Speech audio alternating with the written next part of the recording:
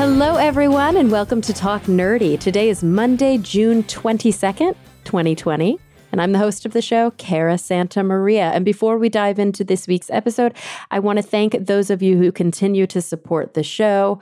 One of the best ways you can show your support is by visiting Patreon, patreon.com/talknerdy. You can learn more there.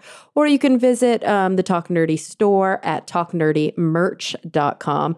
And of course, if you're not in a financial position to support, which many of us aren't right now, you can just rate and review on Google Podcasts or Apple Podcasts, or you can just share on social media. Tell your friends. That really does help. You wouldn't believe it, but it does help. All right. This week, I want to thank the top Patreon subscribers, patrons, as I call you, Michael Gaucher, Mary Neva, Christopher Pitts, June Sapara, Pasquale Gelati, Ulrika Hagman, Dudas Infinitas, Brian Holden, Daniel Lang, and David J. E. Smith. Thank you all so very much. All right. What are we talking about today? Ooh, it's a good one. It's a really good one. Okay, so I had the opportunity to sit down with Dr. Valerie Trouet. She is a dendroclimatologist. That means that she studies the rings in trees to understand the climate of the past and also how it influences ecosystems and human history. She is an associate professor in the Laboratory of Tree Ring Research at the University of Arizona. And her recent book is called Tree Story, The History of the World Written in Rings. Oh my gosh, so fascinating. All right, so without any further ado, here she is, Dr. Valerie Trouet. Well, Valerie, thank you so much for joining me today. Thank you very much for having me, Cara. It's an honor. So I'm really excited to talk about a topic that we've really, in the 6 years that I've been doing this show, never gotten into. Now, we've talked about trees. We've talked about trees a lot on the show, but mostly from a purely ecological perspective and almost like a nature kind of enjoyment perspective. What can we learn from trees in the wild? What can we learn from deforestation, from habitat loss? But I've never ever sat down and talked about sort of the inner workings of a tree and what we can learn from the cross section of a tree. And you, of course, are an expert in tree rings. I am, yeah. I'm a professor in my department is actually called the Laboratory of Tree Ring Research at the University of Arizona. So we have a whole department with about 12 faculty who all use tree rings to study how the world operates and has operated in the past. That's amazing. And a blurb in your book, or at least the summary in the front jacket, refers to it as dendrochronology. Is that the proper name for what you study, or is that only like a portion of what you study? That is a proper name. So dendrochronology comes from dendros, Greek for tree, and chronos, Greek for time. So it's the proper name. Dendrochronology is another word for tree ring research, for this use of those of us who use tree rings to study time, basically. Mm-hmm. And then I am there's subdivision. So I am a dendroclimatologist. I use the rings in trees to study the climate of the past. But there are also dendroarchaeologists who use tree rings to study archaeology or art history. And then dendroecologists who primarily use tree rings to look at the history of forests. Dendropyrologists who use tree rings to study the wildfires of the past, and so forth. So there's a lot of subfields. Yeah. So, I mean, and all of that is really kind of contained within the rings of these trees. I mean, I guess I always knew that there was some correlation between counting rings and knowing the age of a tree. But I figured that the science was a little more complicated than just 1, 2, 3, and that equates the years. How does it actually work? How do you count rings to know how old a tree is? Yeah, so that's what you're describing is really one of the main reasons why I wanted to write this book, because many people as kids learned that by counting the rings in a tree, you can estimate its age, Mm. because every ring represents 1 year. And so the more rings you have, the older the tree. But there's not as many people who know that there's a whole field of science based on that concept, and all of the scientific discoveries we've been able to make based on that concept. And so the counting of rings really is the basis of it, but not all rings are equally wide. That's, I guess, where we extract our information from. So in a good year, when the tree is happy, it will grow a lot, and it'll grow a wide ring. In a year when it's not so happy, it will not grow a lot, and it will form a narrow ring. And Mm. so if you have a 500-year-old tree, and you take a sample from it, you'll see 500 rings in it, but they won't all be equally wide. So you'll get an idea over the past 500 years which ones were the years that tree was happy and which ones it was not so happy. And whether a tree is happy or unhappy, to a large extent, depends on the climate under which it grows. So, for instance, in Arizona, where I live, trees like it when it's wet, and they don't like it when it's dry. So they will grow wide rings in wet years and narrow rings in dry years. And so in that same 500-year-old tree, if you see wide rings, those were the wet years. If you see narrow rings, those were the dry years. And so all of a sudden you have a record of 500 years of climate of the past, not just 500 tree rings. Wow. And I assume that is contextual, like it's relative to the tree itself. Different species have obviously different widths and different looks to their tree rings. Yeah. Yes, definitely. This is a simplified version that I was of how I explain things here. To be clear, we never base our analysis just on one tree. You combine a lot of trees, and let's say 20 trees that all grow in Tucson, Arizona, because they're all growing under the same climate, they will all be happy when it's wet and all be unhappy when it's dry. So the patterns in their tree rings will be similar. They'll grow wide rings in the same years and narrow rings in the same years. And so you can actually start putting those sequences of tree rings from different trees together and get better results that way. It's not tree species is important, but it's not the main contributing factor.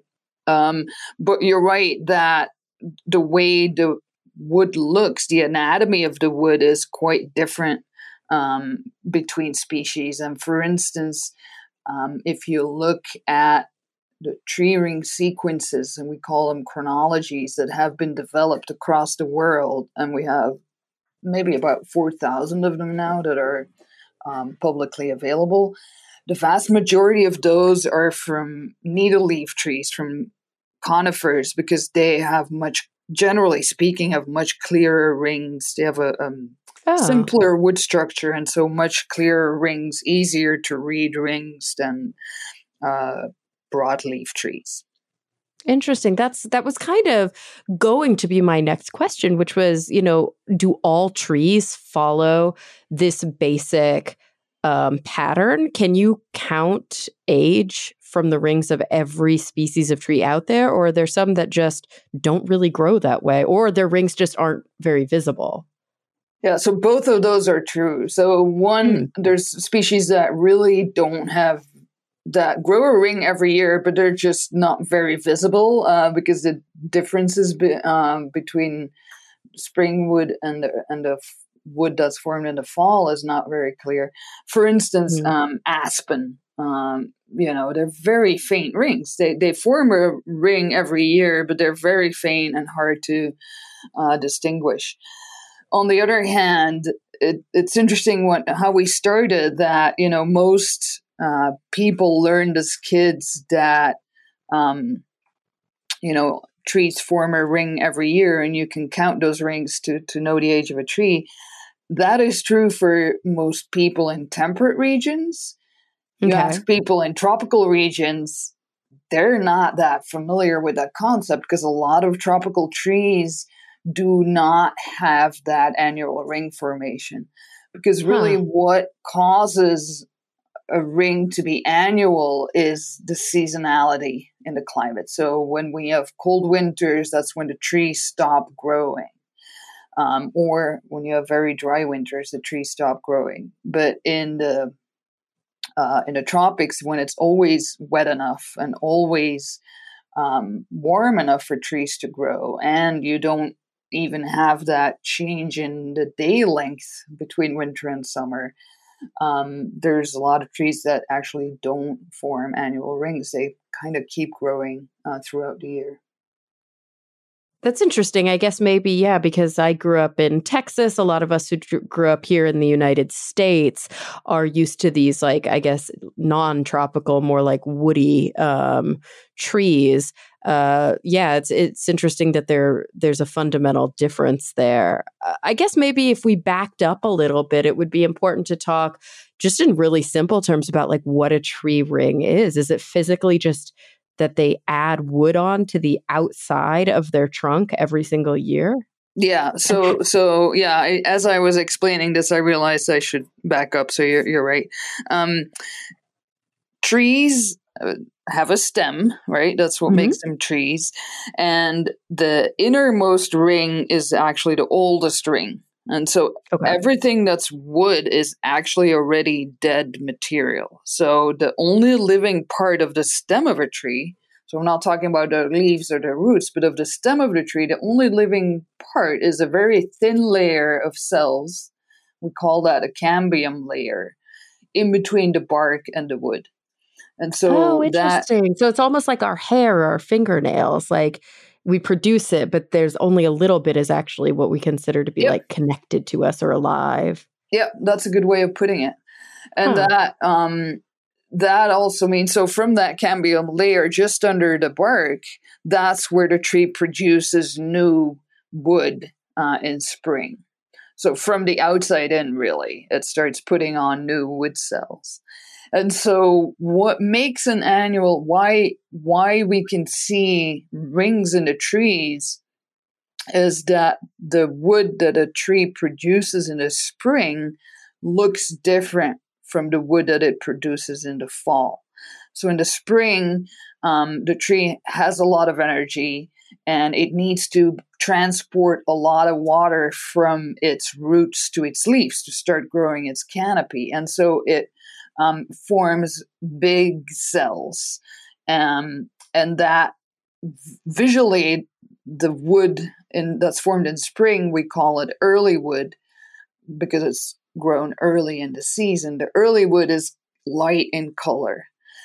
And as the growing season proceeds, as we're getting towards August, September, the end of the summer, the tree is now putting more energy in structure. So in making more solid wood rather than wood that can transport a lot of water. So towards the end of the growing season, what we call late wood, because it's formed late in the growing season, you get smaller cells with thicker cell walls because they need to be structurally more solid.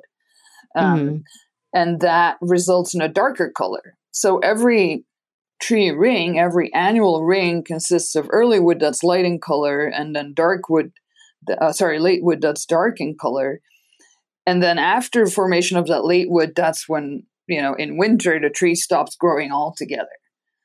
And then the next spring, it starts again with the light colored early wood. So really the ring boundary that you see is the difference between the dark colored late wood of one year and the light colored early wood of the next year.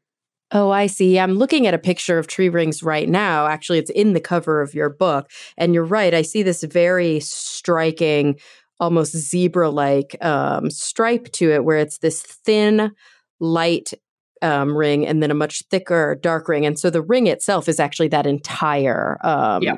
region. Yes. Okay. So tell me, how does a tree actually make wood? I mean, I guess it's probably biochemically really complicated, so we don't have to get too into the quote, nitty gritty of it. But I think of an animal and how an animal moves, how an animal, utilizes energy, and it's very different than the way that plants utilize energy because plants, of course, don't have locomotion. They don't walk. They don't, they're not ambulatory. Right. Right. But plants do, physically grow larger. We see that. You plant a tree in your yard and, depending on the species, it can take decades, but it will grow larger. Right. So we call it, for trees, we call it primary growth versus secondary growth, where primary growth is growth in height.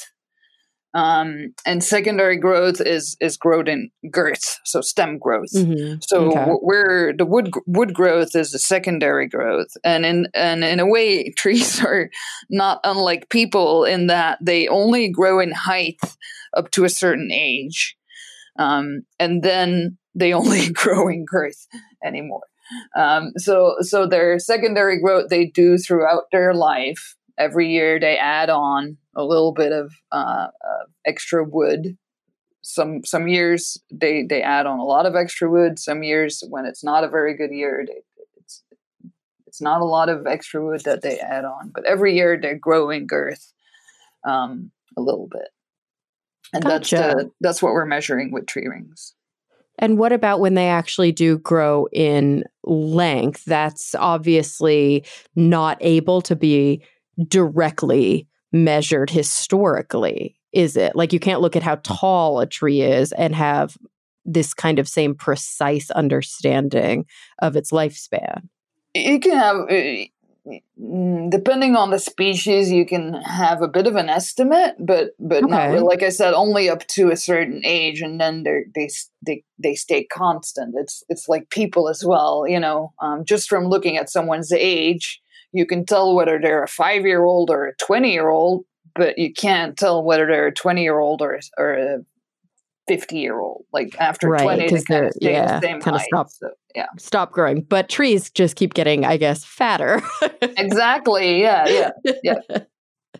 And so when somebody, let's say, you're a homeowner and you have a tree whose root system is, busting up the sidewalk outside of your house, and it's recommended that this tree gets cut down. Sad, but it happens. So let's say that a tree gets cut down and now you have this giant log, you have a stump there, and you go over to marvel at the way that this stump looks. What can we really know from just looking if we were wearing your glasses, right? If I were looking through a scientist's eyes.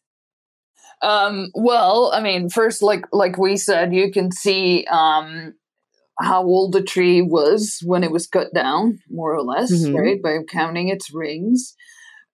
Depending on where you live, you might see years when something odd happened. You could see maybe when an insect attacked the tree in some year, not just nibbled a little bit on its leaves, but had a big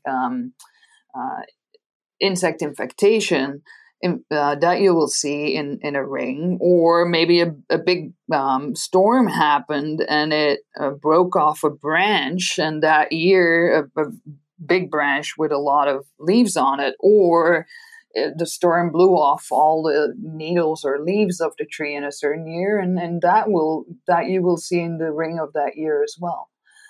Other than that, you will also kind of see that as you go from the center to the tree, and actually you can also see it on the cover of my book, as you go from the center of the tree towards the outer edges of the tree, the rings do generally get narrower. But that's just a function of how of geometry, really. I mean, to put the same amount of wood around a small diameter will result in a wider ring than if the diameter you start with is already 3 feet, and then to put the same amount of wood around that 3 feet diameter, it will result in a very narrow ring Right. compared to if Oh, the sure. diameter is That makes only. sense, right? It's just more surface area. Exactly. So that we do have to work with that, but that's fairly easy to model, that effect of the diameter on ring width. So when we talk about things like climate change or severe storms, fires, physical trauma, even disease, you can see the remnants of this within the rings of the tree. But my guess is that they show up differently. Like, what are some of these almost forensic clues that you're looking for? Because obviously, if it were as simple as count the rings, know the age, there it is, there wouldn't be an entire department. You wouldn't have a whole lab Very dedicated true. to Very true. it. So, yeah, I'd love to get into a little bit of like these different sort of things that you are trying to understand and what some of the indications or some of the physical manifestations of these things look like. Sure. So there's two things. Like, one is we can look just at the width of each ring, regardless of whether there's anything special going on. But just by measuring the width of the ring, kind of what I explained at the beginning, will give us an idea of how wet or how dry it was, in Arizona, just by looking at the width of ring compared to previous and later rings.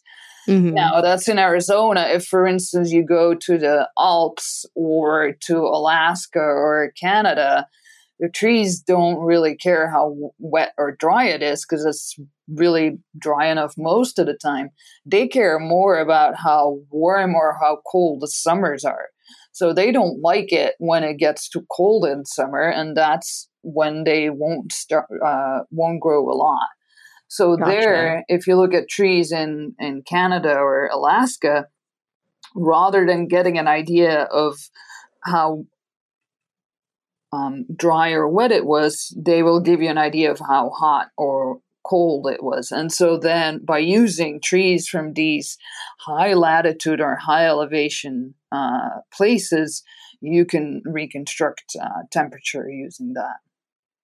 But then to get back to what you were asking about, the various extreme events that can cause really changes in individual rings. It really depends. One that I like a lot is they're called frost rings. They Hmm. happen, and there's a really beautiful photo of one in the book. They happen when the tree already started growing, so it's, let's say, April or May, and then a late frost happens. That late frost will cause a disruption of the normal cell structure of the wood cells in the ring, and so they might burst the wood cells, and so you can see those kind of frost rings. Not in all species, but in certain species. And so, what is cool, and that's also in the photo in the book, is that what causes like out of season frosts to happen. In the past, that was often volcanic eruptions. So we know that volcanoes, when big volcanoes erupt, they create cold conditions worldwide. And so if a big volcano erupts, the chance of frost happening outside of the regular winter season is higher. And so lo and behold, by looking at frost rings in some very old and high elevation trees, we've been able to line those up with past volcanic eruptions. Oh, geez. So then, I mean, you know, I, I guess something that's important to describe is how old some trees really can be, because you can, in many ways, look into the history of the tree to tell you things that either you're corroborating with written human history or potentially we don't have a record of, but you can Right. make inferences from these trees. Right. So the oldest living tree on Earth is growing somewhere on the border between California and Nevada in the White Mountains. It's a Okay. bristlecone pine, and it's more than 5,000 years old. So it What? was 5,062 years old when it was sampled in 2012. And so at this point, it's very important, in case anyone is still in doubt, is that when we sample trees, we don't have to cut down these trees, right? We have a hollow core that's about a quarter of an inch in diameter that we core into the tree, and we can take a sample out of the tree that way. It's a bit like a biopsy. We don't need to cut Okay. down 5,000-year-old trees in order to be doing our science. Whew, yeah. So this isn't just a function of like you find things that are already felled. You can take active live samples Yep, from from trees, living but you do trees. it precisely, like you Yes. excise a little tiny bit. And that doesn't like offend the tree at all? No, because it's remember what I was saying earlier, that all the wood inside a stem is already dead, and the only Yeah. living layer is that very thin layer right under the bark. So from that layer, you only take a sample that's maybe half a quarter of an inch in diameter. So you're really not harming the tree at all. Mm-hmm. Okay. Yeah. And does the tree itself, when it I guess this is a bigger question, and sorry to take a turn because I want to come back to this, but does the tree itself have some sort of reaction? Let's say when a biopsy, or I'm sure you don't call it a biopsy, but when a sample is taken, or, when something happens to it that's like a physical trauma, does it scar over? Does it have some sort of, it does? Yeah, that's a good question. It depends a little bit on the species, but typically, like, trees can't heal. Like, unlike us, they can't just grow new wood and fill it up. But they compartmentalize. So on the one hand, they exert chemicals around the wound to prohibit that any diseases come in or spread through the wood. On the other hand, when they form new rings, new wood, they try and close off that wound. So they will try and grow around it, over it. Okay. Yeah. Interesting. Okay. And so that probably also tells you something, right? When you're looking into those trees. So my assumption is that you can learn what you can learn at the microscopic level and maybe a little bit at the macroscopic level from these small core samples. But when you do look at a full cross section of a felled tree trunk, that you actually are going to learn a little bit more because you're going to see more geometry. Yeah, definitely. Yeah. So with the core samples, you're getting an idea of what all happened. With the whole stem cross section, you get much more information, obviously. And there are aspects, particularly what you were talking about in terms of wounds, that you cannot study with coring alone. For instance, if you fire history, like if we look at wildfires of the past, if they have harmed a tree and wounded a tree, that kind of research you need to take a cross section. It's impossible to do with cores alone. But even then, you don't need to. If you've got good chainsaw skills, you can actually take a wedge out of the tree. Oh, wow. Yeah, it's amazing how good some people are with a chainsaw. You can take a wedge out. So rather than cutting that down the tree, you take a wedge out of it, and that could be maybe only 10% of the surface of the tree, and it will still perfectly survive it.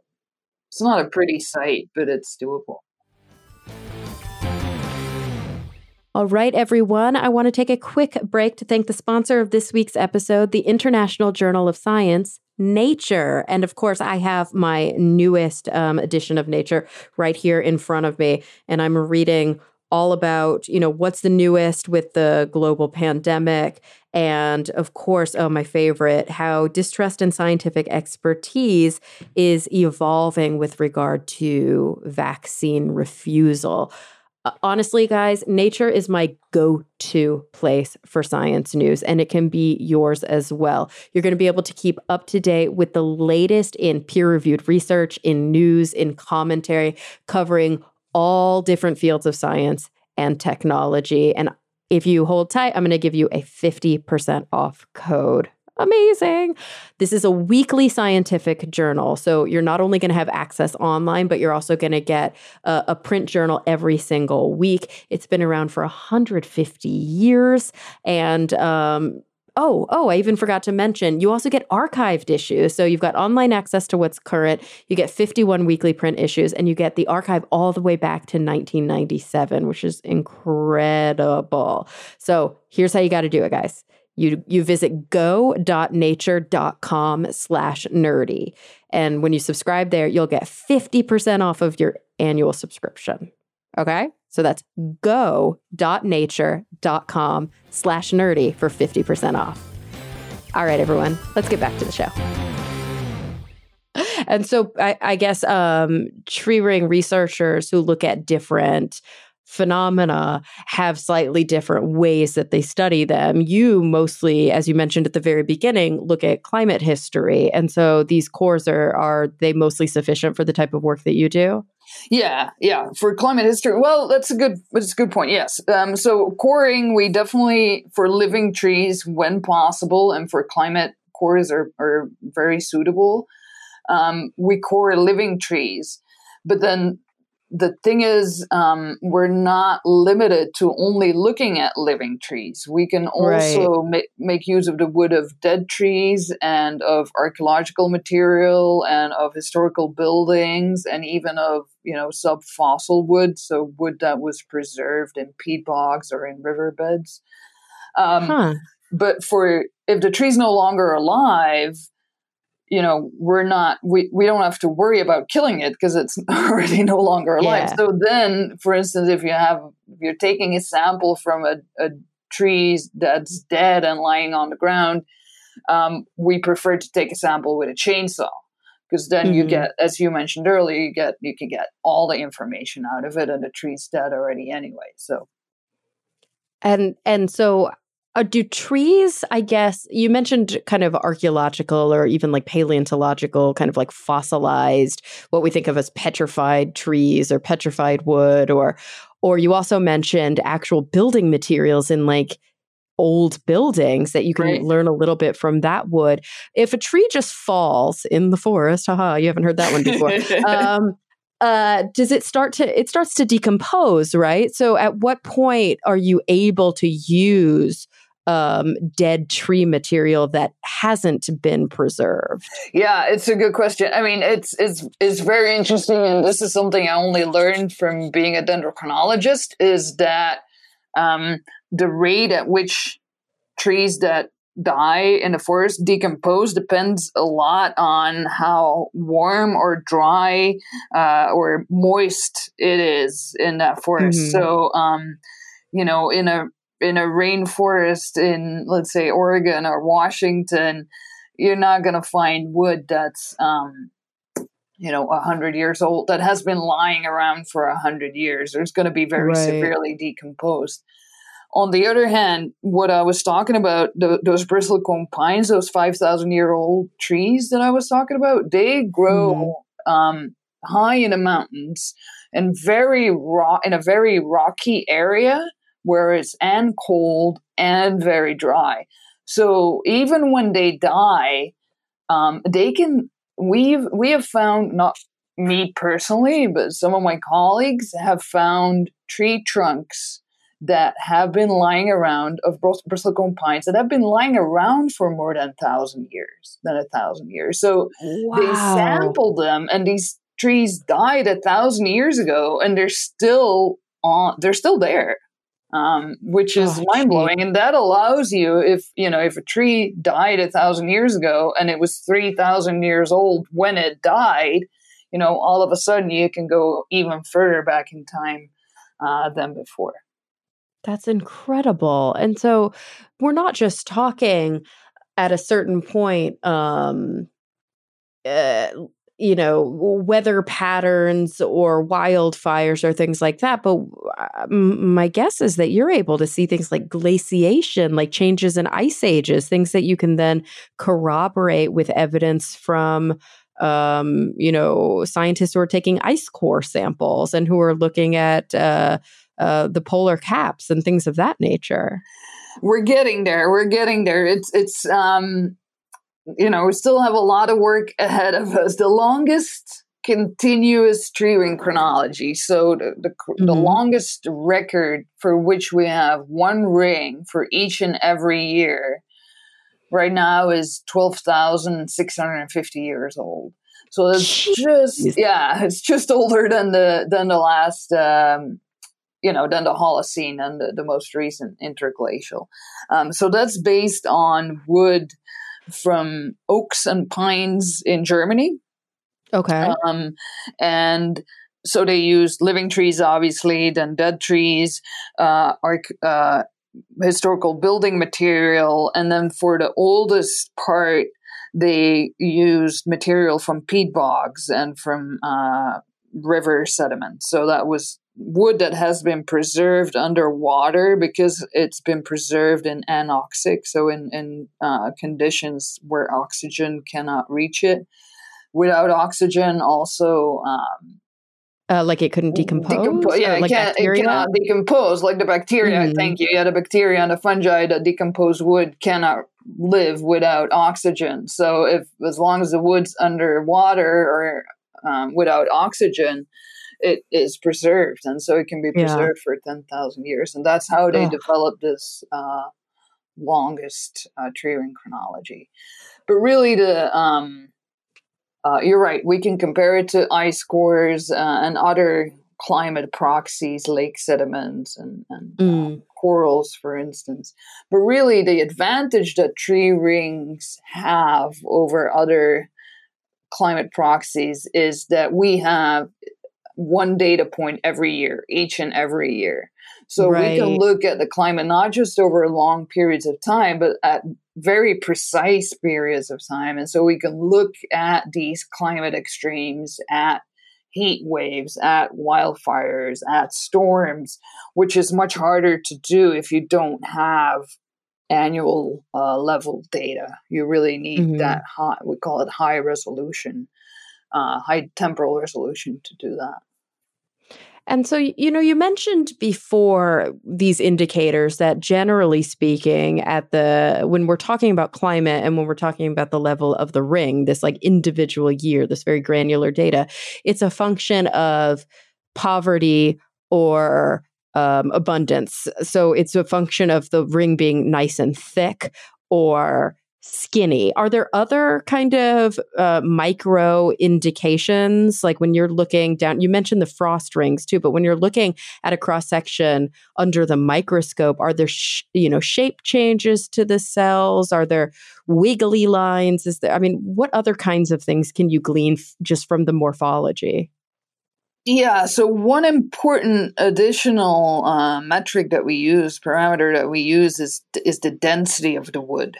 So and that's really a function of how thick or thin the cell walls are of the wood cells. And so it turns out that the density of the wood, especially of the late wood, is very dependent on how warm or cold it is. So it is a very good proxy for temperature. So in addition to just the width of the ring, there's the density of the wood.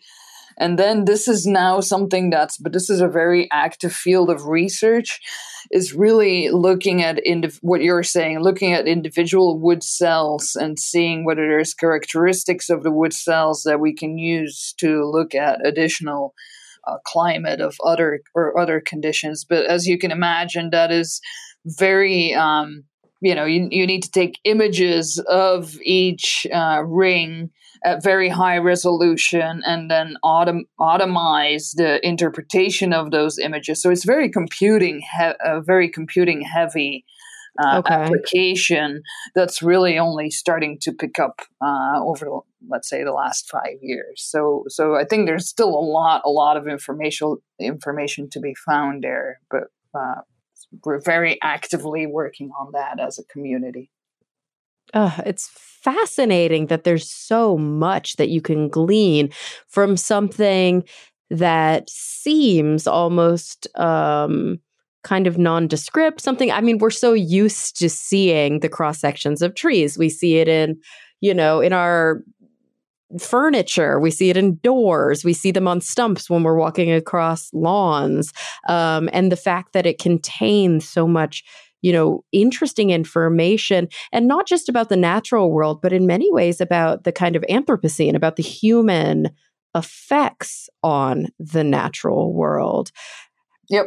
Yeah. And also, I mean, and that's where the application of dendrochronology in archaeology and art history comes in, and that I find that so fascinating. It's not my field of expertise, but some of those discoveries I find just amazing, where you can date, for instance, when anything really that's made out of wood and that has enough rings in it, that can be a door or a beam from an archaeological site, or even a piece of charcoal or a musical instrument, and as long as it has enough rings in it, and as long as you have a reference chronology that dates it to the present, we can provide a very exact date of when, let's say, that musical instrument was built. Of when that painting that was painted on a wooden oak panel, when that was painted.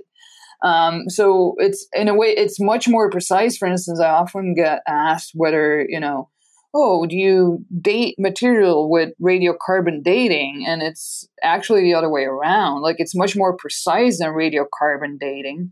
And actually, radiocarbon dating as a method has been calibrated by radiocarbon dating, those very old bristlecone pines that I was talking about. So we're a much more precise method of dating than radiocarbon dating.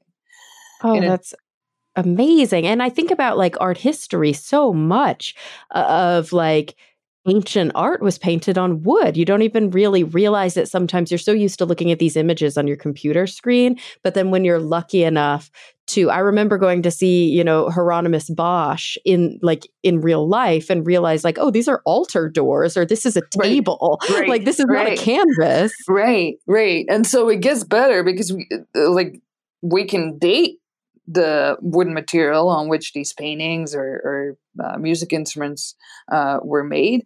But because by now we have a network of more than 4,000 chronologies, and for some regions, the network is even more dense than that.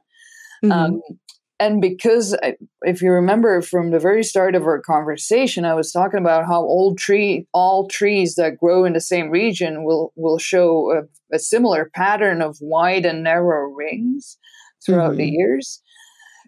Because we now have such a wide network of tree ring chronologies, by comparing the chronology or the sequence of rings that you see, let's say in a wooden altar panel, by comparing that to chronologies from various regions, you can find the best fit, and in that way also figure out not just when the piece was made, but where the wood came from that it was made off.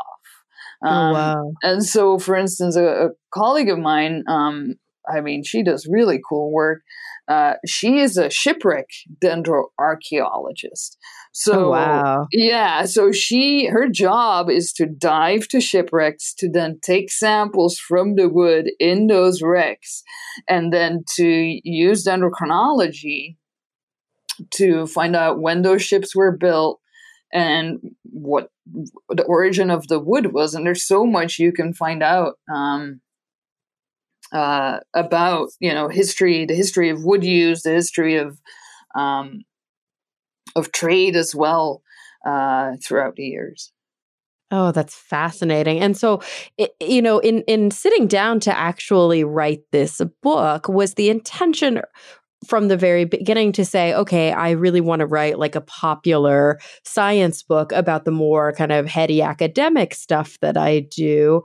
Was it to kind of, I don't know, broaden your own education so that you could talk to all of your Yeah. colleagues and look at all the cool ways that dendrochronology is being used? Well, the original intention was the first. So I was very lucky. I've been very lucky. I was in 2017, I got a sabbatical from my university. So I was lucky in that way.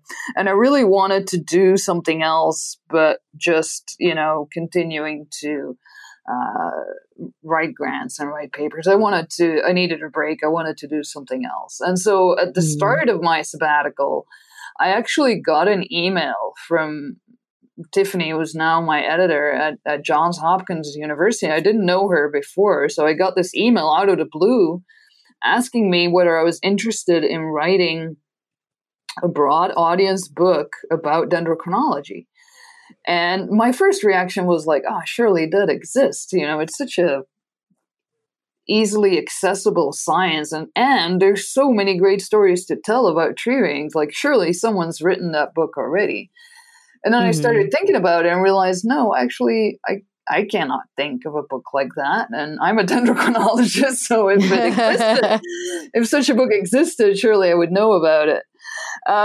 So it was from the get-go the intention to write a broad audience book and to bring the many stories, science stories that we can tell with tree rings to bring them to a broader audience.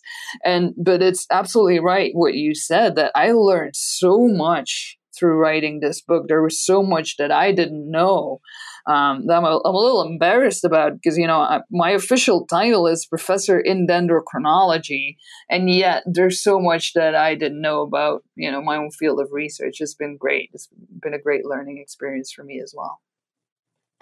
Is it a big field? Like, is it one of, sometimes in the sciences, there are fields that are so big and so like branching that you can't possibly keep up with all the literature, and you kind of don't know most of the people. You go to conferences and there's thousands of people. And then there are fields where it's like, yeah, we kind of all know each other's names and we pretty much know what everybody's up to. Which camp does it fall more into? I would say more the latter. Nice. So, our conferences are maybe, the World Tree Ring Conference is maybe 400 people, 500 people. So I wouldn't say that I know every dendrochronologist in the world at all, but I know a lot of them. And in terms of keeping up with the field, there is a bit of a, I keep up with the field of dendroclimatology.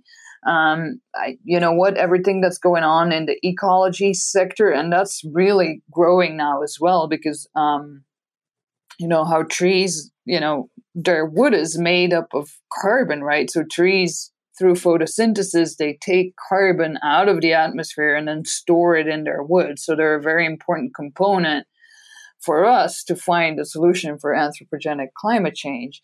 And so there's a lot of research that's going on in that area.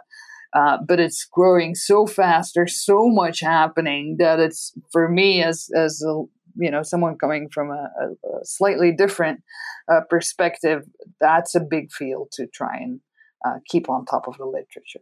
Yeah, for sure. And do you find that there's a lot of kind of collaboration across, fields? Because I know that one thing that is really striking about your book is that it's not just this historical journey, but it's also like a geographical journey. Like, you've really traveled the world to learn a lot of these things. And my assumption is that many of your colleagues are covering other areas at the same time. Yeah. So per definition, it's an interdisciplinary field. Like, as I mentioned, tree rings are being used for archaeology, for climatology, for ecology, and they're all interlinked, right? When we wanted to reconstruct the climate over the last 2,500 years in Central Europe, we needed to collaborate with archaeologists who had the archaeological material to give us those data, because there's not 2,500-year-old trees in Europe. So you need to collaborate. And for instance, one of the topics I describe in my book in a few chapters is how past climate change has been a factor influencing human history. So the rise and fall of past civilizations. I'm a paleoclimatologist. Like, if I'm not the one to know everything about past human history. So if I want to do that kind of research, which I find very interesting, I need to collaborate with historians. Or as a paleoclimatologist, it's the reason why we are studying the climate of the past is to get a better idea of what's happening now and how that's going to change in the future. But with our trees, we look at the past. We don't look at the future. If I want to make my results as applicable as possible to our future climate, I need to collaborate with climatologists and climate modelers. But that's really what makes it such an exciting time to be a scientist, right? We know so much. There's so much data to build on. The field of dendrochronology is now almost a century old. So we've been collecting tree ring data from across the world as a community for almost a century. We're sitting on this mountain of data, and now we have all the computing power that we need to run all kinds of exciting analysis on them. So it's really, that's another reason why I wanted to write this book. It's very exciting to be a scientist, and there's so much discoveries to be made that I wanted to share with the broader audience as well. Ugh, I love that. And it's such an interesting field that I think a lot of people don't think about as a potential career option. It's like in the back of our mind, we have these ideas about trees and about, what they can tell us. But then we sometimes forget, like, oh, yeah, there are people who are studying this and who are learning really fascinating things about our life history from looking at these, basically these artifacts. And of course, in many ways, being able to project and be able to develop an understanding of the future and some of the decisions that we can be making now to help protect that future. It all kind of comes together to tell this really beautiful story. Yeah, I couldn't have said it better than you. I came into this career rather serendipitously. I don't think there's, as you mentioned, I don't think there's many people who grow up thinking that they'll want to be dendrochronologists when they as a career when they grow up. But I'm very happy that I did. There's so many interesting angles to look at. It's so relevant for our future. And then, to be honest, the material that we work with, it's so beautiful. Looking at wood through a microscope, it's gorgeous. It's really, I'm very happy with my career choice. Oh, I love that. I think it's so inspiring and it's so important for people, especially, there are a fair amount of listeners to the show that are doing what they're doing and they have their career and they're, enjoying their lives and more power to you. I'm so glad to hear it. And then there's a fair amount of people who are, in high school or in college and trying to figure out what their path is going to be. And so I'm always really excited to hear about strong, interesting women who are answering really big questions in fields that maybe didn't necessarily seem realistic to a lot of people, which I guess raises the question, like, what did you study to get where you are? Were you, what departments did you find yourself in throughout your academic career? Right. So maybe from my accent, you can hear that my mother tongue is Dutch, so I'm from Belgium originally. I got all of my education in Belgium, and my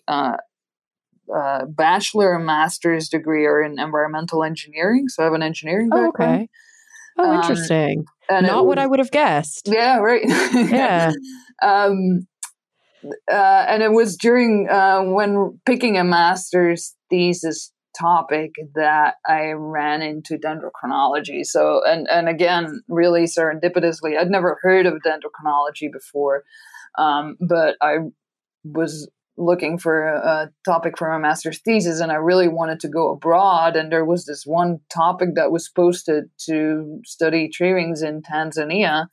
And I really wanted to go to Tanzania, so I figured if tree rings bring me there, then I'll go and do that. But then when I went to Tanzania, brought back samples, and then when I started looking at the wood through the microscope in the lab, that's when I really enjoyed doing that a lot. So I continued on to do a PhD from there on, still in environmental engineering. And after my PhD, finishing my PhD in Belgium, I moved to Penn State University for a postdoc, and that was in the geography department. So I Okay. think a lot of what we do, and many of my colleagues are in geography, physical geography. Then there's obviously it depends a little bit on which of the three main pillars of dendrochronology that you're working on, whether it's climatology or ecology or archaeology. My archaeology colleagues are in archaeology or anthropology departments often. Mhm.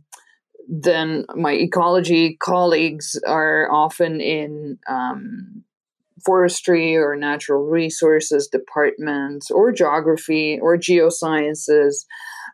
Myself, at the moment, I'm now a professor at the in the laboratory of tree ring research, which is a department of its own. But we don't have a graduate degree as a Okay. department. So my grad students come in through either geosciences or the School of Natural Resources or hydrology and atmospheric sciences. So it really depends on, because it's such an interdisciplinary science, you can come at it from a lot of angles. Right, because I'm sitting here assuming, and maybe it's because of my bias that I came up through um, the biology department at my school, and I saw a lot of plant biologists, and so my assumption was that like this was mostly going to be ecology, environmental science, or just like basic biochemistry or something like that, and people would Right. find themselves in this field that way. But it's really interesting how much of it is through this kind of like engineering background or even this geography background. Right. Yeah, and I think also, with the geography angle, as climate human interaction or human environment interactions are becoming more important, and more people are studying it. I think that's where geography really comes in and really combines these different angles well. Right. Yeah. I mean, it makes perfect sense. It's just like science is so multidisciplinary now, and there's so many different ways to kind of meander yourself to the goal. That I mean, as you mentioned before, it's a really exciting time to be a scientist. I think it's also a really exciting time to be a developing scientist, like to be in academic science and learning about science, because you have so many more options now Yeah. than you ever Yeah. had before. And really you can pave your way however you want to get into the field that you like, which is really great. Yeah. I can't agree more. Yeah. Oh, I love that. Well, gosh, Valerie, I feel like I've learned so much. I know that there's still so much more to learn, but as we're getting towards the end of our conversation, I was wondering, A, if there's anything we haven't covered yet that you would like to cover. And then after that, if at the very end you'd be willing to answer the final two questions that I ask all of my guests who join me on the show. I think we covered a lot of ground, so I don't. Right? Yeah. It's been fun. So yeah, I think I'm ready for your final two questions. Sure.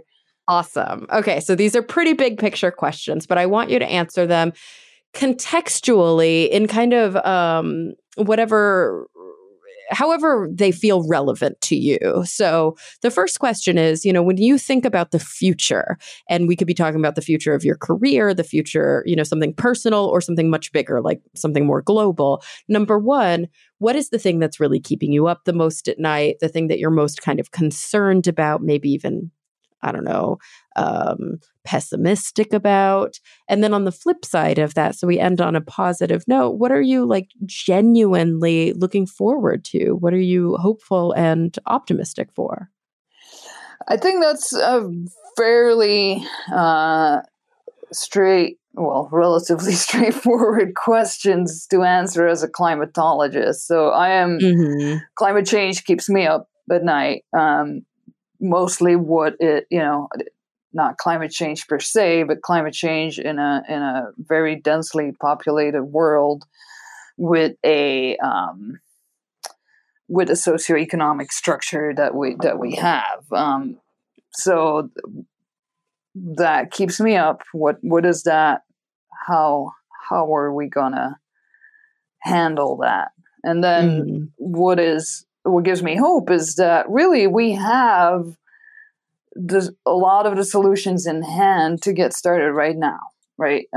We know what we need to do. We need to bring our carbon dioxide emissions down, and we need to find alternative sources, not just find, we need to apply alternative sources of energy use. So it's not that hard. We can do it. So I'm hopeful that we can do it. And again, it's in addition to that, it's, as I mentioned, it's a great time to do science. There's so many things that we don't know yet that we're on the verge of finding out, both in terms of science and in terms of climate change solutions, that make me hopeful.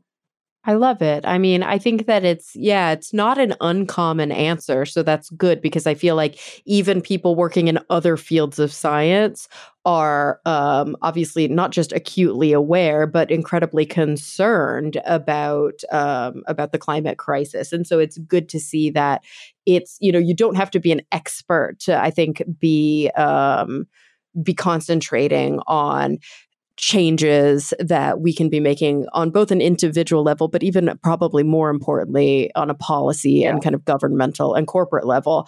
So that is good to hear, but it's also good to hear those sentiments coming from somebody who does this for a living. I think it's obviously an important message that all of us needed to hear. And I'd say the same for your new book. It's called Tree Story: The History of the World Written in Rings. Valerie, thank you so much for joining me today. I had an absolute blast. Me too. Thanks. This was great, Cara. I really appreciate it. And everybody listening, thank you for coming back week after week. I'm really looking forward to the next time we all get together to talk nerdy.